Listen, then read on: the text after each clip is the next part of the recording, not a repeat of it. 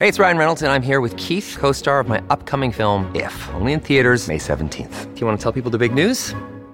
All right, I'll do it. Sign up now and you'll get unlimited for $15 a month and 6 months of Paramount Plus Essential Plan on us. MintMobile.com/switch. Upfront payment of $45 equivalent to $15 per month. Unlimited over 40 gigabytes per month. Face lower speeds. Videos at 480p. Active Mint customers by 531.24 get 6 months of Paramount Plus Essential Plan. Auto renews after 6 months. Offer ends May 31st, 2024. Separate Paramount Plus registration required. Terms and conditions apply if rated PG.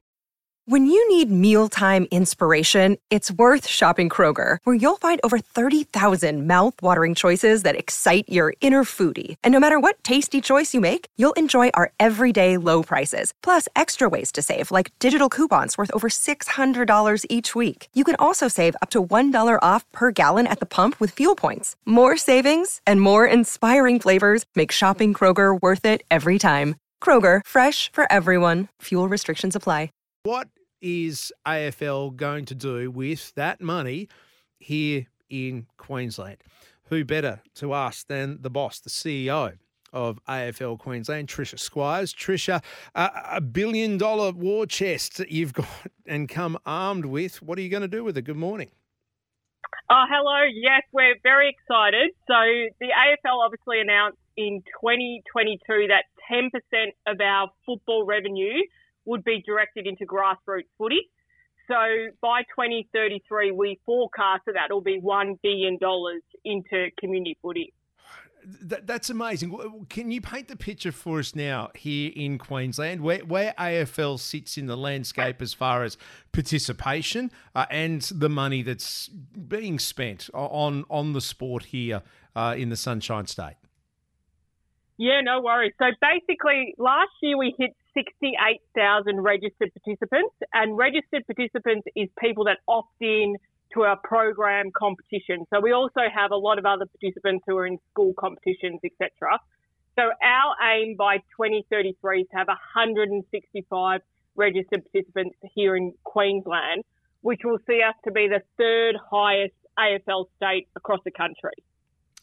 That's huge for rugby league heartland, Trish, and you know that all too well. Can I just so kids playing at school that isn't counted in the 168,000 as in school competitions?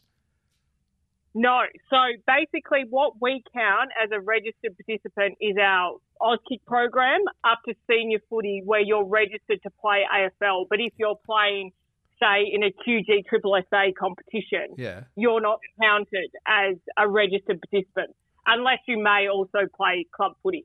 All right, 68,000. Any ballpark or any figures of how many kids are in schools? And this is what I want to drill down on, because I think schools are a big part of this, of sport in this state, and AFL do it so well. Do you know numbers that might be playing in schools?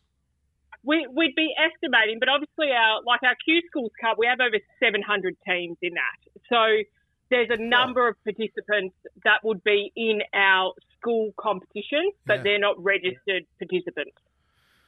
700 teams on top of 68,000. All right, schools I think is the battleground. It's almost like the beachhead when it comes to... And Trish, I'm calling this an invasion. I'm calling this a declaration of war, because it seems that AFL have the upper hand here. And this is not new, Queensland being a real battleground for the hearts and minds of kids and parents about which sport they choose in their family. Yeah, and look, over the last 3 years, we've obviously seen an extreme increase in participation in Queensland off the back of the AFL content here in Queensland in 2020. So we just want to continue to make sure our game is safe, it's inclusive, it's for everyone, and everyone has a place in our game, whether you're participating, you're coaching, you're umpiring, you're volunteering. And we know that it's not just going to be traditional ways of playing AFL, you know, having an 18-week season or whether it's an Auskick program. We also know there'll have to be alternate ways to play. So that's what we're working towards, the 165,000 by 2033. And we just want to make sure that we continue to evolve as a code and listen to what's happening out there in the community and how people want to participate in sport and connect into our sporting landscape. All right, on listening, what are you hearing? we're hearing that people don't necessarily want to commit to that longer term and training 2 times a week. Like there's more social options for people that they may want to play. Mm-hmm. So we think that's really important. What we also hear from parents is they do prefer those programs that are based at their schools. Like we can run those programs, but parents don't necessarily want to take them from place to place. So that's why we really do double down on running Auskick in schools. But then what we need to do is transition them into their local community club so they can play junior, youth and senior footy. Trish Squire is my guest this morning, the CEO of AFL Queensland. Trish, right there, as I said, I think it's the beachhead. It's the front line in this war of the codes. Geez, I'm building it up, aren't I? But it's serious stuff. I mean, that transition, do you know how many kids part of that Auskick program do go on and transition? Is there can you quantify it? Have you quantified it? Is there a percentage? Yeah, so we look at different percentages there. We now have a program that's called Superkick, so that's like a transition into junior footy. Mm-hmm. So in Southeast Queensland, our aim is to get 30-35% from our Auskick program into junior footy.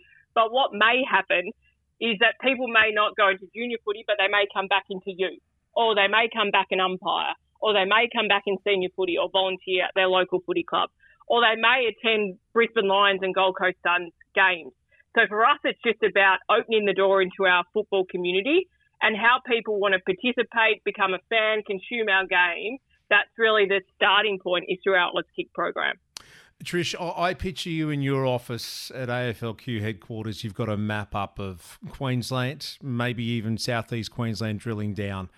Where are the pins? What's been circled? What areas are you looking to get into and expand? Because, as I've already said this morning, one of the pillars for that growth, for that participation, is facilities and environment. And I had no idea about this, that the AFL is committed to creating, building, redeveloping one oval per week around the nation. It's actually closer to 2. So where are those ovals being built? What's on your hit list? What's your targets? Yeah, so with facilities, it's not always necessarily building an oval. It may be the capability of one oval. So say if we can put lights on an oval, then we've got more hours of usage. So what we're looking at is to innovate because we know we can't just literally build all those ovals, but it's like where are there already green space that we could use for, say, our Auskick program, our junior footy, or where's there an oval that has no lighting that if we put lights on could give us another 12 hours of usage a week.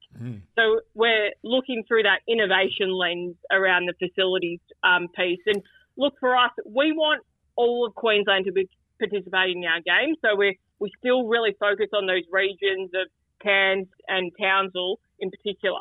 But for us here in Southeast Queensland, we see there's a real opportunity in southwest Brisbane, so around where Brighton Homes Arena is. We think there's a corridor there where we can continue to grow. Moreton Bay is another one.